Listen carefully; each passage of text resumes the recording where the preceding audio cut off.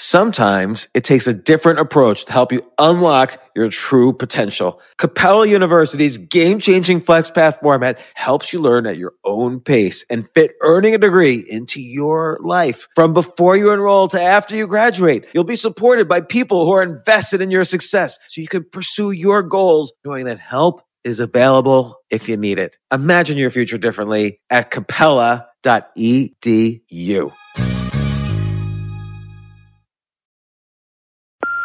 Hey Mom, first things first, thank you. It's my 1-year anniversary of my decision to say, yes, I need help, and yes, I choose me. And that's the miracle. I'm lucky that the strongest person I know is my own mother. Love you, Mom. Maxwell. Be that strong person who makes the difference. If your loved one is struggling with drugs and alcohol, reach out to Karen for a different kind of addiction treatment. Visit caron.org/lost. This isn't your average business podcast, and he's not your average host. This is the James Altucher Show on the Choose Yourself Network. Today on the James Altucher Show. And I would come home every night and tell my wife, if this is what success feels like, sign me up for more failure. It was killing me. Did you use this to justify spending less time with the family? No. Or it's so interesting because this is related to events that happened to me today. So earlier today, I apparently did something that was against my lease. So literally, I got thrown out of my apartment today. I have to vacate my apartment. I just found Oh my out gosh. today. Yeah, I'm sorry. No, it's okay. It actually works out for the best.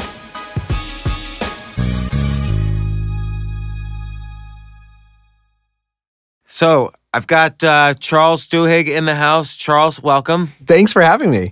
Charles, I'm so excited for you to be here because A, you wrote this massive best-selling book, The Power of Habit, and now you just came out with another book, Smarter, Faster, Better, The Secrets of Being Productive in Life and Business. I feel like in the modern world, a book titled that and also subtitled The Secrets of Being Productive in Life and Business, this is like the Bible right now.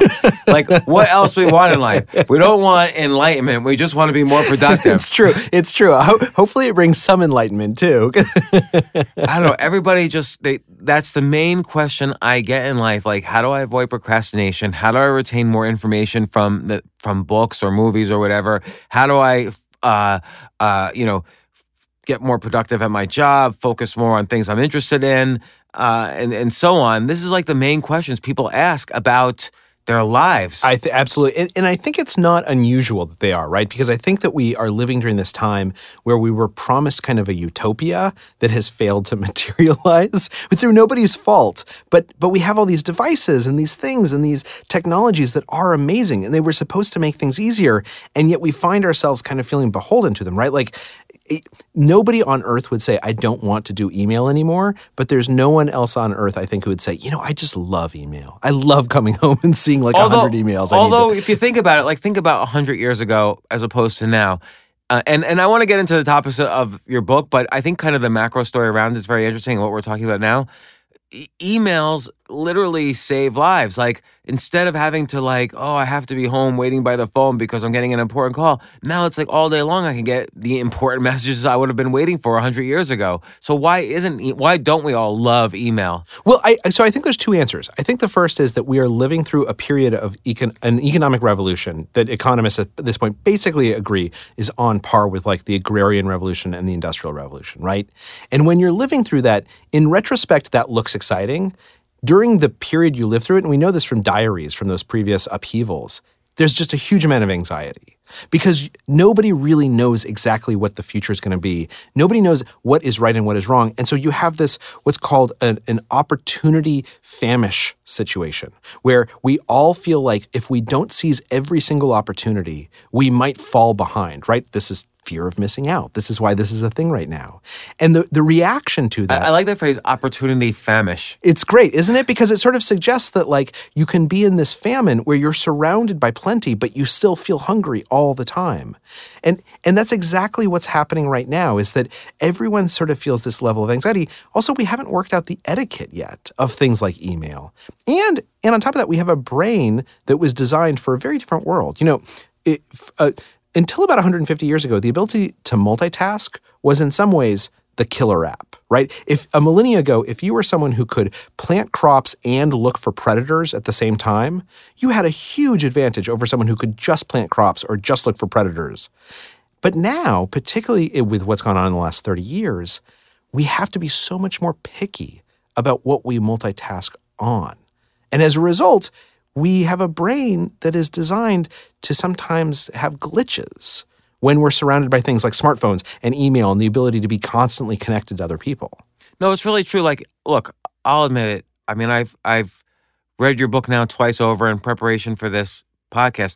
But while I was reading your book, I also every few minutes would play a few moves in backgammon. I'd check emails. I would check stocks of what's happening on Facebook. So my phone would ring. And did you like that? Did you feel happier because you were doing all those things at once? Happy is a strange word. It's not like I was happy or sad from it. I mean, I finished the book, I played backgammon, and I responded to emails. So all things I enjoy doing. So it's not happy or sad, but just like if I wanted to just focus on one thing, I kind of had to apply the principles in your book to focus. I had to remind myself, I'm reading a book about focus. I gotta focus on this book, which, by the way, is sort of what your book suggests. Like I had to give myself a why. Like it would be stupid for me to come to this interview without at least saying I was able to focus on your book.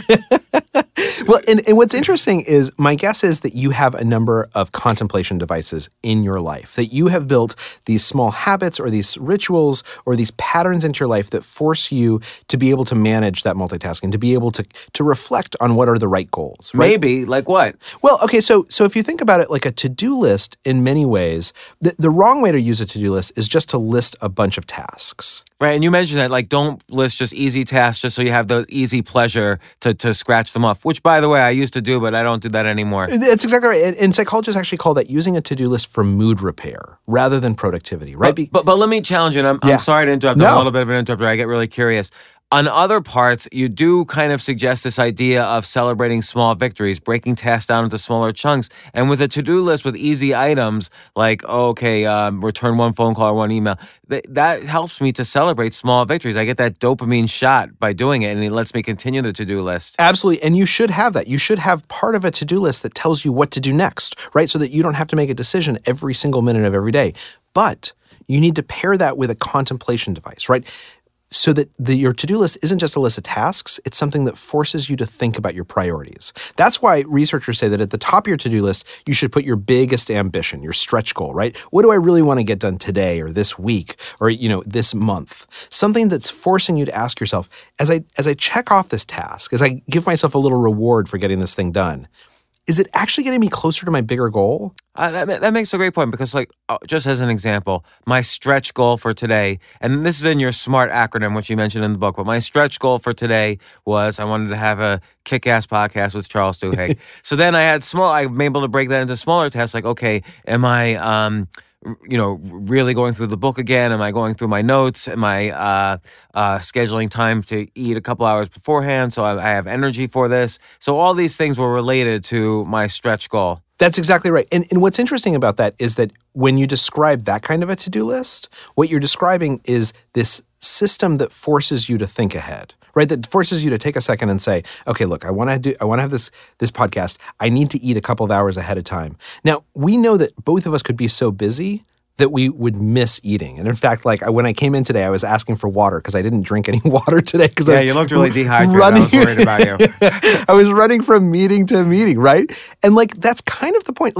You're a very smart guy. It doesn't seem like you should need to remind yourself to eat, but in contemporary life, you can get so busy that it's easy to mistake busyness for productivity and to not actually remember, I need to eat 2 hours ahead of time so I have the energy because my biggest goal is having enough energy to do this great podcast. Well, you made a really good point just then. We often confuse busyness for productivity, and you see this in the corporate workplace more than anywhere else where everyone kind of has to move staplers around on their desk so they're busy, but they're not actually getting things done. And I really loved your topic you talked a lot about motivation in the workplace, and you gave a ton of examples. I think throughout the book, actually, kind of two themes I got the most out of it, and you could correct me if I'm wrong, is, have motivation at the lowest levels of let's say, an organization. So the employees need to be motivated just as much or more than the CEOs and the managers. And we could talk about how that could happen personally as well. And then the other thing that was really fascinating to me, because this has been a theme of lately for me of a lot of podcasts, it seems, is experimentation. So we should all, and this is part of how we get personal power, is if we've experimented enough with different aspects of focus and productivity so that we understand at a deeper level what will make us more focused and productive. Is this kind of a fair... That's absolutely right. And that second point is really important because what's interesting is sometimes people ask, so what's the silver bullet for productivity? Is it like meditating, or is it, running and exercising, or is it eating more healthily, getting more sleep? But there's 1,000 prescriptions out there, right? And the answer is that the research says there is no silver bullet. There is no one thing that works for everyone. But what the most productive people tend to do is they tend to cycle through different systems and then pay attention to what works. So people who What do you mean by cycle through different systems? Like, give me a specific example. So for instance, for a week, they might try meditating. And it might be that meditation helps them like kind of get focused on their goals. It might also be super duper boring, and which is how I feel about meditating. And then for another week, they try running and exercising, and then for another week, they try getting 8 hours of sleep a night. And for some people, 8 hours of sleep makes you more productive. And for other people, it's a waste of time because you're losing 2 hours that you could use doing things that you actually enjoy. But what the difference between the most productive people and everyone else is that the most productive people say, look, I'm going to try this and I'm going to pay attention to what happens and then learn from it. And if meditation doesn't work for me, that doesn't mean that it's a bad idea or a failure.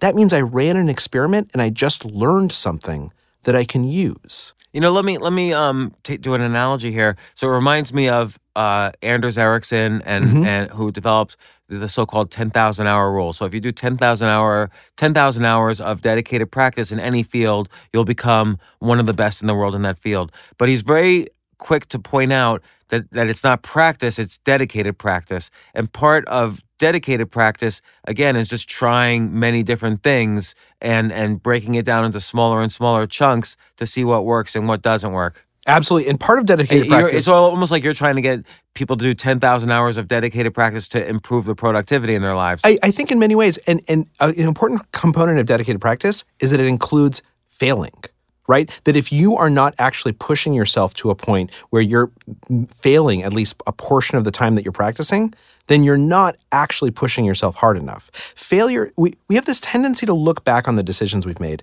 and see them as binary outcomes, right? I married this person, it was destined to be, they were exactly the right person for me, and like that was a great idea. Or we got divorced and we were never supposed to be married. And we know that that's not actually how life works. Life is like a probability curve of distributions, right? So yeah, you married this person and they did work out pretty well, but if you really think about it, maybe there were 5 other people where like it could have worked out better. And maybe there were 30 other people that wouldn't work out quite so well. Are we going to talk about your current marriage right now? My current marriage is pretty good. Okay. But that's the point, is that if you look at your choices as experiments, then you have this opportunity to learn so much from all of them. If you look at them as purely binary outcomes or destined events, then you're not really squeezing them for all the information that they contain. It's so funny, and by the way, your chapter on probabilistic thinking was my favorite because I'm a big fan of poker and Annie Duke, who you described in the chapter. But why do you think? I think a lot of people do fail at probabilistic thinking. They think this one bad thing can happen, and they just assume it has equal chances of everything else instead of realizing, there's only a 1 in 1,000 chance that will happen. Like, why do you think people kind of gravitate to the worst case scenario rather than saying, okay, well, here's the probabilities and how I should act accordingly? I think they gravitate to the worst case scenario and the best case scenario. So the favorite thing I love about Annie Duke, the poker player, is she was in a cognitive science PhD program. She's like literally months away from graduating with her PhD, and she drops out because the anxiety is so intense in her life that basically she has to be hospitalized. She keeps on having these physical reactions. And then she moves to Montana, and her brother says, "Why don't you become a poker player?" And she, just to pass time, she starts doing this, and she finds that at the poker table, she's so much calmer, right? She never feels this anxiety. And it's because at a poker table, as you know, you basically have to figure out, what do I know and what do I not know? What are the realistic odds that this hand's going to work out or not? Now, compare that to how most of us think about our past or our lives or what might happen in the future.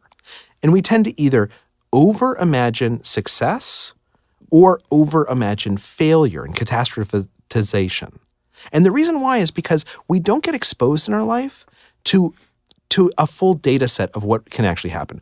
All of us, when our friend tells us that they're going to get married, I'm talking about marriage a lot today, but when a friend says, oh, I'm going to get married, we always say tell me about the proposal. How did you decide to get married? What happened? Where's it going to take place? When a friend tells us they're going to get divorced, we never say, oh, tell me about the decision to get divorced. Where are you going to go to sign the divorce papers? We tend to stare at success more than we stare at failure. And as a result, we tend to demonize failure. We tend to be scared by it and to overplay it in our heads.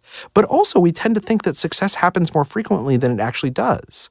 And if you're trying to inform your instincts, if you're trying to become someone who can sort of estimate what's more or less likely to happen, if your data set, if your priors are based on staring too much at success and being scared of looking at failure, you're going to estimate the future. You're going to forecast incorrectly. Well, but let me play slight devil's advocate. Yeah. There's an evolutionary psychology component to this, which is if I was walking in the jungle 50,000 years ago and I heard the leaves rustle, I should assume my ancestors did assume the worst case scenario. I know this because they ran. Right. And otherwise, there was a slight chance they would have been eaten by the lion. That probably was not there, but one case he could have been there. But in every case, fortunately, my ancestors ran and yours did as well.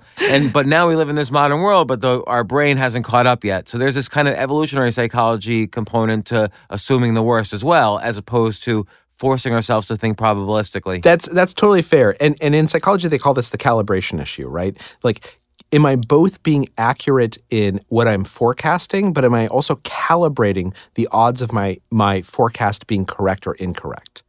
Now, you have to remind yourself of that. You have to remind yourself of that. But here's what's interesting to me is you're right. In a world where survival is our one concern, then overreacting to every leaf rustling is a great idea.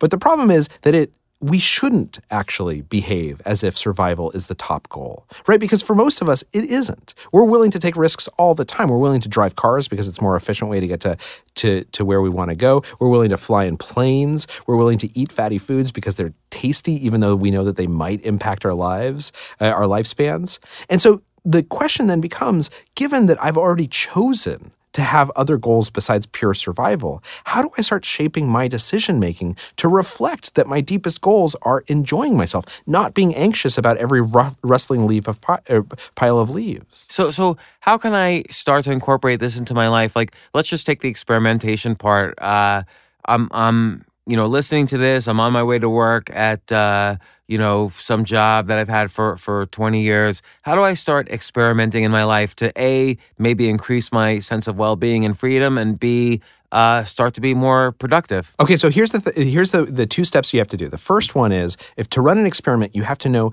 what an expected outcome is, what your hypothesis is. And that means that you need to sort of visualize what you actually want to get done in, say, every hour of the upcoming day. So take a moment, and I actually do this on the subway every morning. Take a moment and just think about 9 to 10, 10 to 11, 11 to 12. What do you want to try and get done during those 3 hours? And then say to yourself, okay, what's my plan to try and get that done, right? If I want to write a memo, do I need to turn off the email? The same way that you were thinking you need to eat lunch in order to do a great interview. Come up with some variable that you're gonna try and apply to that goal. Now, it's not a perfect scientific system. You're not going to be testing various variables, but you're coming up with some thesis about how you're going to get closer to that goal. And then at 10 o'clock, look at the past hour and ask yourself, am I closer to how I expected this hour to go, or am I farther away? And if I am farther away, that's not a bad thing. That means you just ran an experiment and you can figure out what kept you from your goal. Now, maybe your goal was an unrealistic goal. Maybe you thought you were going to write a memo in an hour that should take 3 hours. But now at least you know how to set aside 3 hours for that thing. Or maybe you wrote it in 45 minutes and then you just wasted, you went on Facebook to reward yourself, and an hour and a half later, you're still screwing around on Facebook. Well, again, that's not a failure. Right? Because you just learned something. The memo takes less time than you think you did. You need to set an alarm for how much to cut you off on Facebook. So this is really interesting because you're not necessarily, and I agree with this point of view, you're not saying cut off Facebook, cut off email. You're suggesting basically a methodology of deciding, well, how much Facebook or how much of these things can I have in my life and still achieve my goal as quickly as possible? So you're encouraging experimentation, failure, learn, repeat. Rather than saying, get rid of email, turn off your phone, all these Absolutely. hardcore things that are actually hard to do. And this is similar to kind of, you discuss this in a different way in The Power of Habit, but in this case, it's more focused on, directly increasing focus and motivation and so on. And I think what it's ultimately saying is be like half an inch more thoughtful, right? Be a little bit more deliberative. We all live in a world where the opportunity for reactive thinking, where just reacting to other things, is almost infinite. So force yourself, come up with systems, habits that make it easier to just take a moment and reflect. Am I making the right choice right now? Am I getting closer to the goal that I actually want? And again, to come back to email, I was talking to this guy, Tim O'Reilly, who lives out in San Francisco. I know guy. Tim very well. Tim's a fantastic guy. And Tim said, here's the problem with email. It's that people use their email inbox as a to-do list. But it's a to-do list that you have given everyone else on Earth permission to add tasks to, right? Nobody would say that that's the right way to come up with a to-do list, to let any stranger add some task. So an interesting, and I want to hear what Tim finished saying, but it struck me as an experiment I can do, because I certainly open my inbox to let other people define what I should do. I could basically have an auto reply. I can experiment with having an auto reply saying, thank you for writing. I may never respond to you, but I promise I will try and do my best. And I can see if this results in a better outcome might be people like me more, or I actually return more emails, or I don't know, I'm somehow more productive in writing. I get more writing done, or whatever. I love that. Here's the other experiment I think you should run. Have an auto reply that says, thank you for your email. I want you to know I delete 90% of my emails. If this is really important, please call me. Or if this is really important, please email me 2 more times, right? So just experiment to try and figure out, if I raise the transaction cost for someone else, is it actually going to change how they communicate with me? And what's interesting is, if you look at telephone usage, you'll see this is exactly what happened as a social etiquette. So there was a big problem in the 1950s and early 1960s that people would call each other for the most minute things. And there's all these diaries from that period of someone saying, my phone is ringing all the time. I can't handle all the phone calls coming in. And then essentially this kind of etiquette emerged, which is weird when you think about it, because we now have cell phones, so it's even easier for people to call us. An etiquette emerged where if a friend called you to ask you some dumb question that they could look up on their own, you would be kind of pissed at them, right? We would never call each other for something that dumb. And in fact, we've included a social transaction cost, that when they call you, they have to make chit-chat for 5 or 10 minutes. They can't just get straight to the question. That's because it's really true. We have created as a society some type of gravel in the road around phone calls so that they only are made when they're actually important. But email's been around now, let's say 30 years. Not to everybody, but when email was starting to get popular, I was a undergrad and a grad student, so we were emailing each other. So I've been emailing for 30 years now, and I don't see the etiquette getting better. Well, 30 years isn't actually that long. So after electricity was popularized, it took companies about 40 or 50 years to figure out how to actually use electricity instead of steam power to improve their productivity. 30 years is about the length of time that we would expect to see another generation come along that takes a technology for granted and starts responding in an etiquette-based way. Well, what's interesting is I have 17-year-old and 14-year-old daughters, and I see how they use email, which is they don't use email. I cannot email them. They've gotten back to text. So now email, so text is obviously smaller. So they've increased their productivity and eliminated the small chat of email by just texting sentences back and forth. That's fascinating. And I'll bet you that they have an easier time ignoring texts than we do ignoring emails, right? They're actually finding some way to add a transaction cost or to add an etiquette around it. Because with text, it's not like you can keep track of an inbox the same way as easily as you can with an email inbox. I mean, Slack's the same thing, right? One of the reasons I think people like Slack is because it doesn't present you with an inbox. You don't feel like you have a pressure to actually respond to getting something because it's not a direct communication. We are actually finding this etiquette. Societies have this amazing ability to parse out how to make things better. The key is that individuals also can do this on their own. And oftentimes it's about forcing ourselves to think a little bit more rather than just reacting to the technologies or the gadgets around us. So I just want to riff on something that's almost unrelated to the book, but I'll make it related. So let's say I want to learn to be more social, like I want to have more friends in my life, or improve my relationships. What's an experiment I can do there? Like, I start off the morning. My stretch goal is I'm going to improve my networking, improve my relationships. What's some experiments I can do? So I love this question because I've actually run this one in my own life. Because I help coordinate conferences now at the New York Times, and when I go to conferences now, I force myself in the first 10 minutes at a conference to talk to 4 people. And the reason why is because I hated going to conferences before because it was so awkward to like go make conversation with people I don't know. And it's for all the reasons everyone hates going into like the high school lunchroom. And so I ran these experiments and I said, okay, what I'm going to do is the first experiment was I was going to find one person, I was going to have a 20-minute long conversation with them. And the problem is that's a little weird, right? And then I said, trying to like, hey, do you need an orange juice? Exactly. Hey, what's up, man? And then I ran another experiment where I decided to go and have conversations as quick succession as I can, or only talk to groups. And that was kind of better, but it actually was like kind of awkward because basically it made me seem like kind of like the schmoozer, like a little bit douchey, to be honest.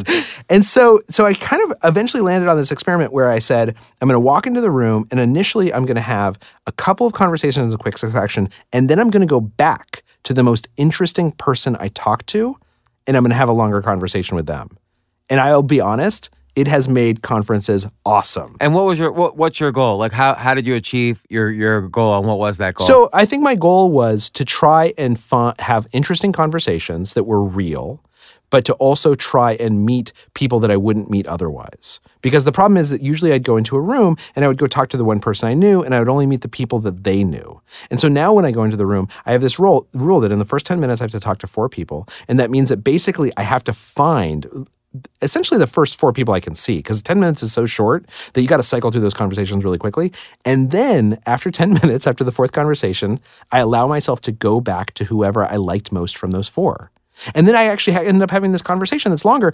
And by the way, the person isn't freaked out by me trying to have a long conversation with them, because I just chatted with them for just a couple of minutes and then like moved on to something else and then came back. And does it become meaningful? Like, do you stay in touch with that person? Like, now this is part of your network? I kind of have, yeah. I mean, I'm really interested in networking theory, like why people end up networking with the people that they do, because it has such huge ramifications on so much of society and so much of our lives.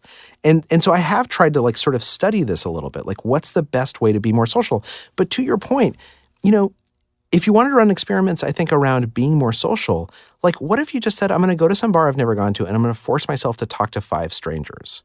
Now, it might not be a great experience, but it's not a failure. If it's an experiment, you're learning from that data, and you might not want to repeat it, but you've learned something. It's interesting. We made a joke in the beginning of this, like, oh, your book's like a modern-day Bible, but it doesn't have enlightenment. But there is this enlightenment aspect, which is being accepting of whatever happens, because even failures have its good points to it. And if you view everything as an experiment and life as a laboratory, and failures and successes are the way to improve, then it has almost this kind of like, full life component to it. I think the other part of the enlightenment is that it forces you to actually ask yourself, like, what do I actually want, right? Like if I go to a bar and I have 5 conversations with strangers, if I learned something I haven't learned before, like if I meet someone that I wouldn't have met before, and let's say I never talk to them again and it's an awkward conversation, like, is that actually such a bad thing? Like, that actually sounds kind of interesting. That's a story that you might tell yourself as something you're proud of.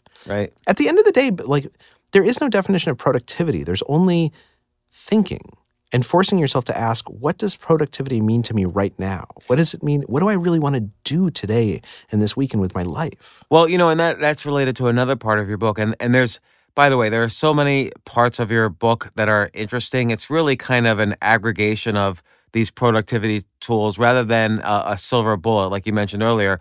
But I want to talk about motivation. The one thing about motivation that I want to talk about is You talk about personal motivation, but motivation also at the organizational level. And so let's say a factory floor, for instance, how a manager can make the employees who are doing this drudgery work more motivated. And a lot of it is about pushing control and choice down as low as possible so that even an employee on the assembly line out of thousands can stop the entire assembly line. It gives him a feeling of control. It makes him motivated. And actually, you compare Toyota cars versus old GM cars, and you show why Toyota became more efficient and productive and so on by pushing power down. But how can I do this personally? How can I make myself more motivated personally without being on an assembly line and having overlords tell me what to do?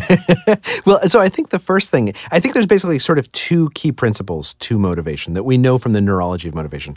The first is if people can translate a chore into a choice, if they can somehow find some sense of control and asserting themselves into some task, it becomes much, much easier to motivate. And my favorite example of this is, because we've all felt it, is you're driving down the freeway, you're stuck in traffic, a traffic jam, you see some exit over there, right? And you know it's going to take just as long to get home on that if you take that exit as if you stay in the traffic jam, but your brain keeps on urging you to take the exit, right? Because you want to take control. This is actually That's fascinating. That does happen to me all the time. It happens all the time. This is actually a neurological response that's very well documented and very well understood because it's a part of the brain known as the striatum that's linked to the basal ganglia. It's one of the older parts of the brain.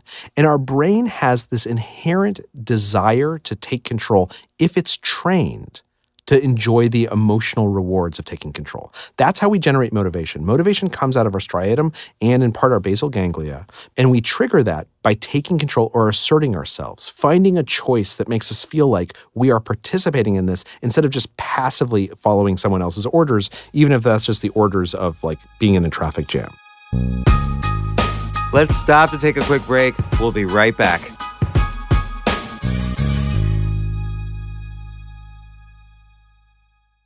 Yes, it's totally true.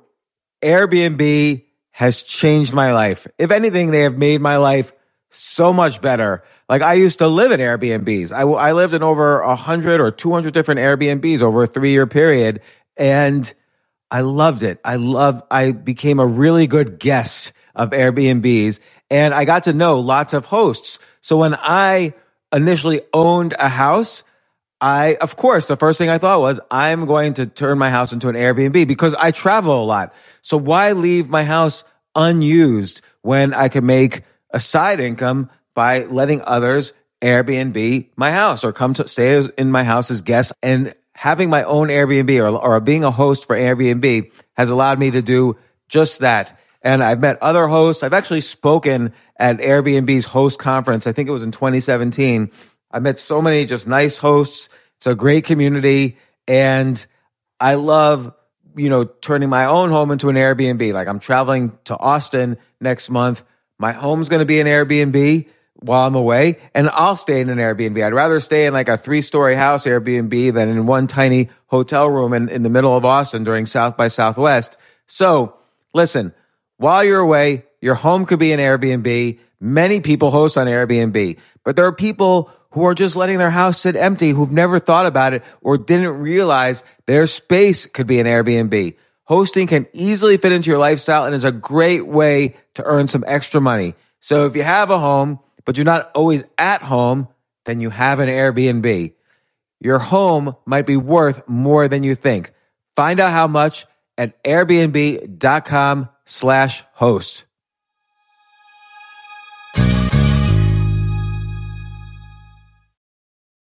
Daylight savings time is starting up again. Okay, podcast is over. That's all you needed to know.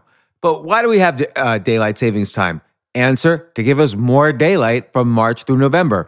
By setting your clocks forward, it may feel like there are more hours in the day when we initially start daylight savings. But if you're hiring, it doesn't necessarily help you find qualified candidates for your roles any sooner. There's only one way to do that: ZipRecruiter. And right now you can try it for free at ZipRecruiter.com/James. ZipRecruiter works around the clock to find qualified candidates for you. Once you post your job on ZipRecruiter, they send it to 100 plus job sites so you reach more of the right people. this is such a brilliant idea for a business, and ZipRecruiter did it. So ZipRecruiter's smart technology also quickly scans thousands of resumes to identify people whose skills and experience match your job.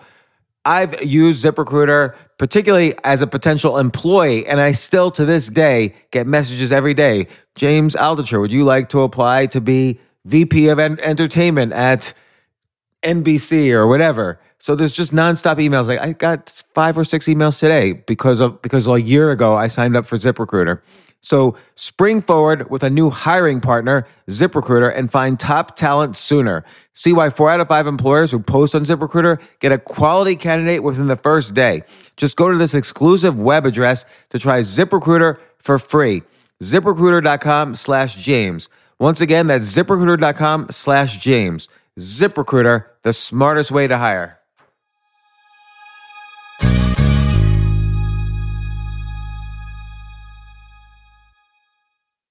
Hey, listen, men's health is important.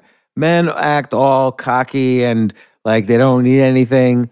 But the reality is, as you get older, there's some things you need. And it often feels like we're too busy to take care of our health problems. Like I'd rather do anything than go to the doctor or the dentist or the pharmacy or whatever. But now you don't have to waste your time if you use Hims. Hims, H-I-M-S, Hims is changing men's healthcare by providing simple and convenient access to science-backed treatments for erectile dysfunction, hair loss, weight loss, and more.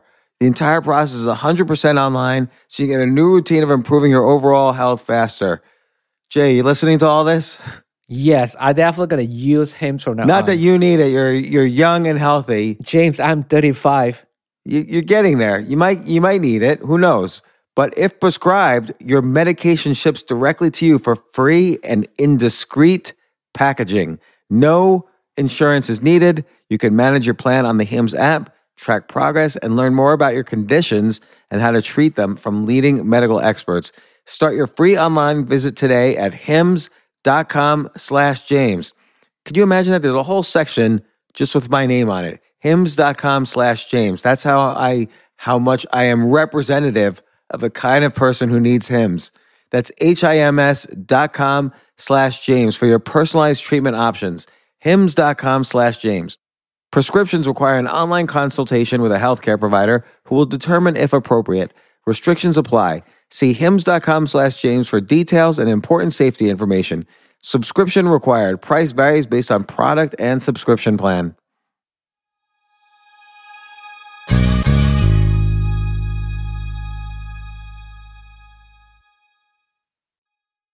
So your chore when you got this book deal was to start chapter 1 of this book.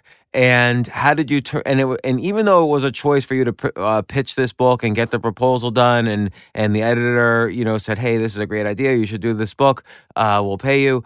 Once you had to sit down to do chapter 1, it was no longer a choice, it was a chore. The choice had happened before. How did you turn that chore of actually sitting and writing into a choice? Well, so that's a great example because I actually struggled initially with this book. I was I'd just written a series of the Times that had won the Pulitzer and it had taken a lot of time. And I was actually way more burnt out than I understood. And I would go and I would sit at I like how you threw in the Pulitzer there. Nice job. It wasn't even a humble brag. It was just I want a Pulitzer. I was having trouble focusing. But that's the thing is it was like a big year for me, right? It was like everything was going right. And like I would sit at my desk and it was like agony. I could not get anything done. I was so burnt out. And so what I did is I started this system where I would basically try and find one thing in the morning that I could get excited about and choose to do it. And sometimes that meant not having really any connection to the book. Like what? Well, okay, so some mornings I would plan a vacation with my wife. And I would just say look, I'm going to spend 2 hours to plan this vacation because I need something to help me rejuvenate. Sometimes though, it would be there's this one idea that doesn't really, I don't understand how it fit into the book, but I'm going to indulge this curiosity, and I'm just going to call up 3 experts to ask them about this idea. Shipping containers. I became obsessed with shipping containers. I thought I was going to end up in the book. I probably spent a month and a half researching Malcolm McLean, the inventor of the modern day shipping container. Not a word of it appeared in print. And I saw you mention that kind of near the appendix of the book. Yeah. And originally I was going to ask you, because if you had included that, so the whole idea was this guy was single-mindedly focused on his whole life on shipping containers. It's one thing, and his kind of why in life was to make shipping more efficient, and he did nothing else. But earlier in the book, you mentioned what the ideal motivated employee has is 5 projects going simultaneously, and so I felt that came in contrast with that. That's why Malcolm McLean didn't end up in the book, right? Except for this kind of footnote in the appendix of this interesting story I found that I didn't use. This is exactly for that reason, because we do find that some people have these motivation systems or these productivity systems that work for them, but doesn't work universally. And that's totally okay. In fact, we find that the most productive people, they cycle through different systems. They figure out what works for them. You know, in terms of the writing, what's interesting to me there is it reminds me, let's say hypothetically you had outlined the book, which I'm assuming you did at some point, but maybe not. When you start writing, one way you could have choice is, okay, if you get a little bored at one part, you could set that aside and go move on to the next point in the outline. That's exactly right. So that's a choice. Well, and this gets to the second element of motivation, right? Because making a choice oftentimes isn't enough for something that's a really big project. To really motivate yourself, you have to link what you're doing to some deeply held value or aspiration or something you actually care about. And so this is like your why. This is your why. And one of the best examples of this, I was talking to this one researcher. He was actually a cancer researcher for the book. And he said, look, I hate grading students' papers. It is the most boring thing I've ever done. So in addition to like deciding to start grading on question 3, because I look for a choice to make, before I start grading, I sit down and I say to myself, okay, if I grade these students' papers, the university is going to get tuition revenue. And if the university gets tuition revenue, then they're going to be able to pay for my cancer research. And if they pay for my cancer research, I'm going to save people's lives. So by grading students' papers, I'm going to save people's lives. Now, it's not like someone with a PhD should have to tell themselves that, but he actually has to tell himself that. And this is the point, is that oftentimes it's very easy to lose sight of the why, to lose track of why we're doing something, how it links up to our deepest values or our biggest aspirations or what we actually want to do with our life. So that was the other thing I did with the book, is I started having this conversation every morning with myself where I'd say, look, why am I writing this thing? Right? I got the book deal, but why? What do I actually want to say with this? And what I came away with was, I am personally frustrated by some things in my life and I want to solve them. And I think other people are frustrated by them, and our lives can be better if we understand what the answers are. Well, I think that's a really important thing that, and I think a lot of people don't realize this, both among authors and readers, that advice is often autobiography. So when you're writing a book, Better, Faster, Smarter, or The Power of Habit, it could be my guess is because you want to be better, faster, smarter. Yes. And the book is kind of this intense way to explore it and using your skills to monetize it and help other people and so on. So did you find yourself after writing this book better, faster, smarter? Oh, absolutely. Absolutely. And what's changed for you? Well, let me talk a little bit about what happened before the book, which is that, so I was having this great year. The Power of Habit was doing better than I expected it to. It was like a bombshell bestseller. How did that make you feel? I'm sorry to interrupt, but that was like the hugest bestseller. You must have been ecstatic. I was really lucky, and I was working on the Apple series that did at the Times at the same time. Pulitzer Prize. The Pulitzer Prize, right? And I would come home every night and tell my wife, if this is what success feels like, sign me up for more failure. This is it was killing me. I would come home and I would have 150 emails I had to answer, and my kids would basically barely saw me. I felt like I was missing opportunities all the time.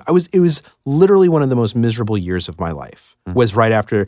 And that's the thing, is that when I started working on this book, I was thinking there must be a better way. There must be some secrets, because I know people who get more done and they seem happier than I am. It doesn't seem like it should make sense that when everything I've worked so hard for is finally coming together, that it would make my life worse.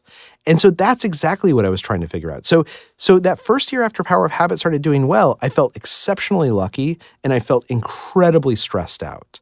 And I started reporting this book in large part to try and figure out, what should I be doing differently so that I can get these things done that seem important to me, and it doesn't feel like it comes at the cost of spending time with my family or with my kids or my sanity or doing things that I actually enjoy. Because I see these people around me, and they seem to get so much done, and they seem amazing, and they seem to have time for the things they love alongside of it. So did you actually start doing this? Like, and I'll repeat some of the things we've talked about. So experimenting a little more, maybe mini experiments, providing yourself with more choices. So each event you can be structured as a choice rather than chore. And then finding your why, like, why am I responding to these emails? Why am I working on this next book? Did you, but again, I asked, did you use this to justify spending less time with the family? No. Or did you experiment and choose in such a way that you could actually do both? So what I did is I decided to make many of those things into a device that involved my family. So every Sunday night, my wife and I have a conversation about the upcoming week, and I try and visualize a little bit each day. And I'll tell her what my goal is for Monday, Tuesday, Wednesday, Thursday, and Friday. This takes literally 10 minutes, right? It's not a big deal, but just to get myself a little bit focused on exactly what I want to get done. Then I write a to-do list. And at the top of my to-do list, I put my SMART goal or my stretch goal for whatever that week is. But I also put a couple of big stretch goals, like what do I want to do over the next month, the next year, just to get myself to think a little bit, am I actually prioritizing correctly? Or am I running after stuff that I don't really give a shit about? And then I'll write underneath the SMART plan, right? What am I going to do first thing as I sit at my desk? Again, this takes maybe 10 minutes. It's not a big thing. But because I'm doing it with my wife, and now we've started including our kids because they're old enough that we do it we have Sunday dinner together. Because we do it together, it's not only something that's kind of fun to talk about because I can teach my kids and tell them about my life. It's also they keep me honest. I'll say something about oh, my goal for Thursday is X, and my wife will say that's not your goal. That's the dumbest goal I've ever heard in my entire life. What's an example where she said that? I was oh, there's this memo I really want to write. And my goal is as I'm visualizing my week on Thursday, I need to get the thing done by Thursday. So what do I need to set aside Thursday morning? I need to set aside 2 hours and turn off my email. And she was look, if it's this project we've been talking about, she's if you write that memo, all that's going to happen is that you're going to give it to the Times and they're going to tell you to execute on it. And you don't actually want to do that. What you actually want to do is you want to give this to someone else. So you should have one of your colleagues write the memo and get excited about it. Because if you're coming up with all the ideas, they're going to ask you to do it. And she was exactly right? I just needed someone to challenge me a little bit and say okay, what if you challenge back? Look, I don't want the Times to think I'm too distracted with book writing. I want to still rise up at the Times and be the best reporter I can be. Oh, what if you push back? That's exactly what we do. I mean, literally, it is not uncommon for me to be no, you don't know anything about me, right? but I think that's the point is that it's actually oftentimes debating with our friends is a contemplation device. In fact, Richard de Crespigny, the guy who was piloting Qantas Flight 32 in that chapter, who ended up landing this plane that was had the huge mechanical accident in midair. He's actually this really combative guy. I've never had a conversation with him where it has not ended with us arguing with each other. That's funny. But the thing is that by arguing, that's his contemplative device that pushes him to think about his mental models, that pushes him to think about how he thinks about the world. And he actually gets me to think more about the world. So mental models is a really important part of this because that's how you build up this, as you call it, a mental representation in advance of the events that are going to happen in the week, how it fits within your choices, how it fits within your why, how you're able to experiment around it, other things that you talk about in the book. How do you... you kind of have to build the habit, to use the word, of coming up with these mental representations. Absolutely. And it's something that usually the easiest way to do it is to get in the habit of telling yourself stories about yourself. And we all do this to some respect, right? When you have a big phone call coming up or some meeting you're really stressed out about, you start replaying it in your head, right? Or the fight you had with your wife and you think, oh, I should have said X or I should have said Y. We're all in the habit of actually telling ourselves stories about ourselves and about what's going on. And the key is, rather than making that just responsive to things that are really stressful, is to get in the habit of just doing it when you're driving in the car. So as you're thinking to yourself, as you visualize kind of what's the story of today? If I'm telling the story of today, how does that story begin? What's the middle? What's the ending? And if we get in that habit, and we know that the most productive executives do exactly this, so do professional athletes. If we get in the habit of telling ourselves a story of what we expect, it helps our brain allocate what we should pay attention to and what we can safely ignore. Or reschedule. So if I want to, let's say I want to focus on this fight I had, but I'm right in the middle of a podcast, I could say, listen, right now I'm going to focus on the podcast, but I promise myself 3 hours from now when I'm about to go to sleep, I'll replay that argument. Absolutely. And you know what? Does that work? Yeah. And the more that you're in a habit, the more you'll trust yourself to actually do that, right? So the question is, like, if you look at Bill Clinton, they always said he had this amazing ability to kind of segment his life and not get distracted by like what's going on at home while he's at work. And they said that as a negative thing, but the guy did become president of the United States. Like when we begin to trust in our ability to manage the stories inside our heads better, to manage those mental models, we begin to lean into our capacity to schedule when we think about things. And that's exactly it, is you don't want to be distracted. You don't want to be distracted by caring about what your boss thinks of you when you're in a meeting with your boss. But you might want to be distracted by it 2 hours later when you're reviewing that meeting. It's so interesting because this is related to events that happened to me today. So earlier today, I apparently did something that was against my lease. So literally, I got thrown out of my apartment today. I have to vacate my apartment. I've just found out gosh. Today. Yeah, I'm sorry. No, it's okay. It actually works out for the best. But I was worried that this is going to distract me when I'm in my podcast with Charles, but we're having such a fun time. It has not distracted me. And now it's even giving me a better technique, which is I'm going to think about this tomorrow morning, like on a Saturday, and then I could deal with it then. Well, and I'll bet you that when you were thinking about this podcast, because you were talking about how you were preparing for it, I'll bet you that you were engaged in building a mental model, telling yourself a story of kind of how is this conversation, even if you're not aware that you're doing it, how do I want this conversation to proceed, right? Like, where do I think we're going to start? How do I imagine roughly we'll get to this point and to that point? You built a mental model of how you expect this to go. And as a result, your brain can kind of say, I'm going to rely on that mental model, on that narrative that I've been telling myself.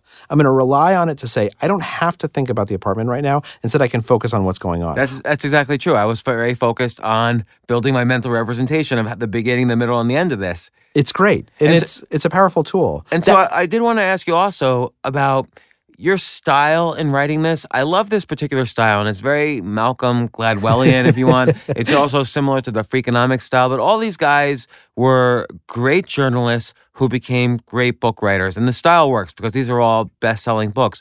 But it's essentially you remove yourself as a character in the book and focus on, from the ground up, again, not the principles you're trying to say, but the stories behind the men and women who best represent these principles. And I really appreciate that style. So, for instance, you mentioned the airplane pilot who, saved, had this huge mechanical disaster, saved it. You focus from almost like telling, it's like he's the superhero and you're telling his origin story, then what happened, and then it's a rise and fall of tension. So it's a great storytelling style. But then at the end, you start telling me the most fascinating thing of all, which is your personal story and how you dealt with writing this book using all of these techniques. And I love that personal aspect too. Why do you think you would write a book with more personal stories and how you've used like the power of habit, how you've used this to then maybe discover the next thing, as opposed to relying on the scientific research and then the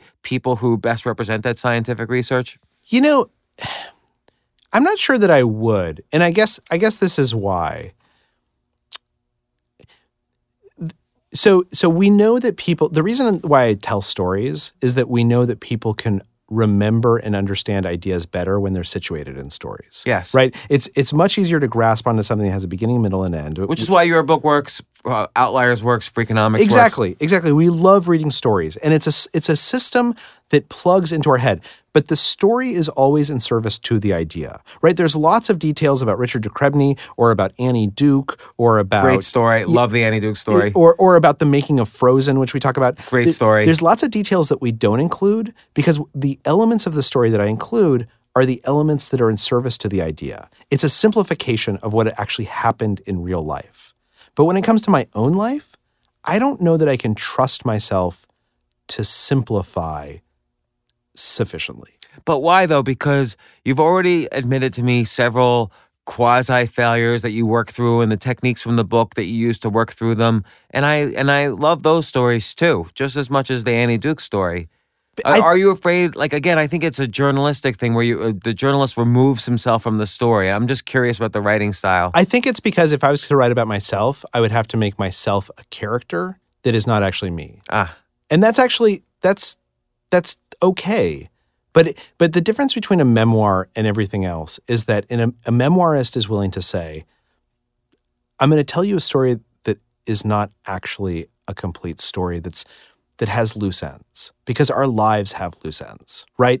If I was to write a story about your life, I could make you into a character. I could find the elements of your life that illustrate some idea I care about, but I can't actually capture you, because if it's a complete story, if it's a story with a beginning, a middle, and end, it's not accurate to who you really are, because our real lives don't fit a narrative structure. Our real lives are complicated and they're chaotic, and things happen, and it's only in retrospect that we figure out cause and effect, and maybe we misremember everything because we want a tidy little package. When I write about myself, and I think this is true of people who write about themselves, either you make yourself into a character who's very similar to but not actually who you really are, or you write a memoir. And the thing about a memoir isn't in service to an idea. A memoir is in service to an experience. That's a good point. All right. I agree with that. And look, you can't argue with success. Like your book, both your books, The Power of Habit, Better, Faster, Smarter, and all of these other books in that style that we spoke about before are huge, massive bestsellers. And you all come out of like the New York Times somehow. So I can't argue with success. So it's great. Well, but you can, though. I actually think that arguing with success is a good idea, because I actually do worry a little bit. I worry that we lean on story too much, right? And I'm sure you found this in your own writing, that you can find a great story that makes an idea seem profound that isn't as deep as it should be. And that's actually that's why I work with this editor named Andy Ward, who's amazing. And the number one comment that he sends back is he's like, I just kind of feel like this is bullshitty. And that's what I want, is because you can write around a weak idea with a good story, but at the end of the day, you should judge things on like, is the idea something that you put in your pocket and that changes how you think? Well, it's interesting because your stories really did, like, again, the story of Annie and poker really made me think differently about probabilistic thinking and how useful it is. Your stories about experimentation, your stories about pushing, turning chores into choice, your stories about mental representation, your stories about finding the why. There's all these aspects of the book that by themselves I probably would not have remembered, but the fact that you wrapped it in stories allowed me to then explain to my kids, okay, here's how you become more motivated or more productive. Like I just had this huge discussion with my kids about your book. Oh, yeah? And I was able to use these stories. It was great. So let me ask you something about your kids and in your relationship with them. Like, do you have a mental model? Like if I ask you, what's your goal with your kids? That's a great question, because it's sort of what's the goal of parenting? Yeah. The goal of parenting is not to make them smart or wealthy or even happy, because that's almost out of your control.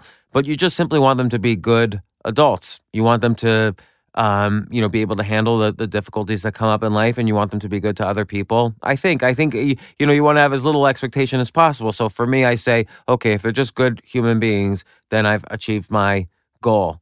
But what was interesting in your book that I thought a lot about with my kids is you talk a little bit about mindset, and you're drawing it from Carol Dweck's book Mindset, but kind of the fixed mindset versus the growth mindset. I see one mindset in one of my kids and the other mindset in the other kid. Huh. And I think that's a very useful section for people to read in your book, particularly if they're parents or if they're teaching something, because the growth mindset is such a valuable way to approach life as opposed to the fixed mindset. And it really underlies, it underlines all of the problems in standardized education. It hits a lot of issues about politics, education, parenting, my own life. It's a very valuable section as well. It's it's great to hear you say that. And what's interesting is, so when I was working on the chapter about decision making, I thought at one point I was gonna take it in a different direction. So I was talking to all these researchers who study decision making, and I would end each interview by asking them if they had kids. And many of them said yes. And I would say, like, why did you decide to have kids? Because having a kid is kind of an irrational choice. But they would come up with some reasons. It is a totally irrational Totally choice. irrational choice, right? But they would come up with some reasons, like it makes me so happy, I can love so much more, I needed something else to focus on. And then I would ask, so why didn't you adopt? Because all of the not all, many of the statistics out there show that adoption provides just as all the exact benefits that you just talked about. You'll still love them, you still X and Y and Z, you still have something to focus on. But in addition, you're taking someone whose life could be bad and you're making their life good. And they all would say the same thing. And the stats, by the way, don't back this up, but they would say, well, I had like a sister or a friend who adopted, and that kid had a bunch of problems. And I didn't want to expose myself to the risk of those problems. And then I would say, okay, so tell me about like your own children. Like, was any of them ever in the hospital? Did any of them ever have any problems? And inevitably they'd say yes, right? Because this is having a kid. A kid has problems. And I would say, okay, if I could take that out of your memory, like how much money would you give me if I could erase from your memory that period when your son was in the hospital? Not that your son wasn't in the hospital, just that you're not going to experience that hardship. And every single person said, I would never give that up, right? Like one of my most precious memories is being with my child when they needed me in the hospital. And so why would we shy? But there's a disconnect there. Why would we shy away from adopting to say, oh, I don't want that hardship, and then say, oh, the hardship with my kids is actually one of the most important memories that I have? I think it gets to this question of, and I'm not saying they're irrational. I've made the same choices. I have 2 natural children. I haven't adopted. And one of my sons was once in the hospital because he got an infection in his face, and it was terrifying. And I wouldn't trade that memory for anything. But the point is that, like, when we think about goals, we tend to default to say, exactly as we were just discussing, like, is it happiness or is it satisfaction or is it X or Y or Z? Productivity and satisfaction and feeling like our life has meaning, they have these very unexpected sources.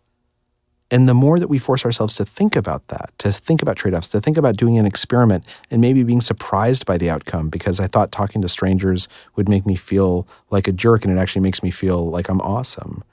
The more we expose ourselves to things that we don't necessarily know the outcome and we try and force ourselves to make sense of it, that's how we actually learn like who we want to be and what productivity actually is. Well, it's interesting because I'll take it one step further. It's not only how we learn how we want to be, but a very important component of well-being, at least according to positive psychologists, people who study that field, is moving towards both competence and freedom. And so if I'm more productive in what I love to do, not only am I getting more competent, but I'm giving myself more time to pursue and experiment with other things that can increase my freedom. I could potentially start another business if I have more time, or I could, have more freedom to spend with my kids and whatever. So I think reading your book and the aspects defined there do actually lead to an increase in well-being if I am pursuing freedom and competence and better relationships and so on. I think that's totally right. And I think at the end of the day, like that's at least for me has been the biggest takeaway, is that like what is actually productive is learning about myself and learning what I genuinely enjoy, because it's surprising. It's surprising what I like about life, and you can run away from it, or you can try and like adhere to what life tells you should enjoy. But saying like, I don't need that kind of success, or I really enjoy having time to spend with my kids, even if like the time like it's just watching TV together. Like knowing that about yourself, that helps you make a choice as to what is productive and how do I actually use my time. And knowing you have the tool set to get that. That's to get exactly to that right. point. That's exactly right. So what's your next book going to be about? I'm not exactly certain. I'm going to take a little bit of time to catch my breath. Although I will say the thing I've been interested in recently is why setting aside formal power, if you look at soft power, why are some people more persuasive or influential than others? Right? Now, there are books about this in the area of like copywriting and marketing and so on, because that's a common topic in those areas. But I'm kind of curious, like, why has the Black Lives Matter movement taken off? Some of that clearly has to do with time, right? Probably time and opportunity, but the issue of whose voices seem to spark radicalization in other people, that seems interesting to me. Yeah, that is interesting. To be honest, like my whole career is actually about one question, which is, how does radicalization work? Like, why do people change? Why does someone get exposed to an idea and it changes how they behave, and other people get exposed to that same idea and they don't? Or why do some ideas cause many people to change and other ideas, which are just as legitimate, have no purchase? Because if you think about it, the things that in social the history of humanity, the things that have really mattered tend to be things where people sign on. They get radicalized to an idea. That idea might be democracy. It might be marriage. It might be it might be like religion. It might be, believing in equality. But there are people who get radicalized around an idea, and then they say, I'm going to behave differently. And there are systems in life that try and maintain the status quo, right? There are values, capitalism is a set of values, and most of us don't question them. But there are these periods when all of a sudden people's minds expand and they say, there might be a better way. And then they devote their lives to trying to make that better way become real. Even if that's just a matter of like, I don't need to drink anymore, or drinking's fine, or I should get married, or I'm the type of person who should never get married. Like, why do people get radicalized around some certain ideas? Because if you can figure out that formula, you can start hopefully making the world a better place. And it's interesting because both in The Power of Habit and Better, Faster, Smarter, a lot of the stories you tell are about people who are either trying to change habits society-wide, like in the case of Claude Hopkins and toothpaste and so on in The Power of Habit, or with Better, Faster, Smarter, the head of Toyota, how does he get, 35,000 employees or more motivated and so on. A lot of it is about almost radicalization. How do you get them radically inspired by an idea, a single idea you might have that might not even be a good idea? Right, right. And so hopefully we empower the people who have the good ideas. Well, that sounds like an exciting book. I'll give you a book deal myself. You have to write it now. I appreciate it. As long as I can take a year off to like catch my breath. Tell me your 5 favorite books. My 5 favorite books. So my number 1 favorite book is Hiroshima by John Hershey, which is a great book because it's like a model of how to use narrative storytelling to essentially like change the world. Exactly what we were just talking about. Let me think. What are my other favorite books? There's a book by Michael Lewis called The Money Culture, which was a collection of his essays that were put together, which is like it's a fantastic, fantastic book. A book called Follow the Story by Jim Stewart, which actually made me decide to become a journalist when I was midway through business school. I don't know that one. I know Den of Thieves by him, but not Follow the Story. It's actually a textbook that he wrote for his Columbia journalism course. Wow. That was sort of personally meaningful for me. And then, I like... What about in the research for this book? You must have liked Atul Gawande's books, or... I love Atul's stuff. To be honest... I read like a lot of like science fiction. I read a lot of like true crime. I try and read everything. I don't even know like what. What's one science fiction book? Oh, let me think. What have I read recently? I was reading this series by this. The Morning Star was the last one. It was they're fairly cheesy, but I love That's okay. I just read Ready Player One. I liked that. That was a great book. That was really fun. I'm trying to think what I've read. What I mostly read is I read magazine pieces because I feel like it's like this way, and I read old magazine pieces. I like to read. Like There's I'll actually tell you my favorite magazine stories that might be useful for people. There's a piece that Calvin Trillin wrote about a woman named Edna Buchanan, who was a crime writer in Florida. And it is one of the best written pieces on the face of the planet. Like you just read it and it just makes you so happy to like see those words slide across your eye. Oh, I can't wait. Yeah. I'll send you the link to it. It's great. Okay, well, Charles, thanks so much for joining me today on the James Altucher Show. It was super interesting. I personally am applying the principles in your book, and I've already seen the results from it. So congratulations on another successful book, and I can't wait for the next one. Thank you so much. I really appreciate it. Thank you, Charles. For more from James, check out The James Altucher Show on the Choose Yourself Network at jamesaltucher.com and get yourself on the free Insiders list today. Hey, thanks for listening. If you want to make sure you never miss an episode, and we have some great episodes coming up, subscribe to The James Altucher Show. Probably the biggest favor you could do for me right now, and it's really simple. Just go to iTunes, search for The James Altucher Show, and click subscribe. It will only take you 30 seconds or less, and if you subscribe now, it will really help me out a lot. Thanks again. Everybody in your crew identifies as either Big Mac Burger, McNuggets, or McCrispy Sandwich. But you're the Filet-O-Fish Sandwich all day. That crispy fish, that savory tartar sauce, that melty cheese, that pillowy bun. Yeah, you get it. Every time. And if you love the Filet-O-Fish, right now you can catch two of the classics you love for just $6. Limited time only. Price and participation may vary. Cannot be combined with any other offer. Single item at regular price. Ba-da-ba-ba-ba.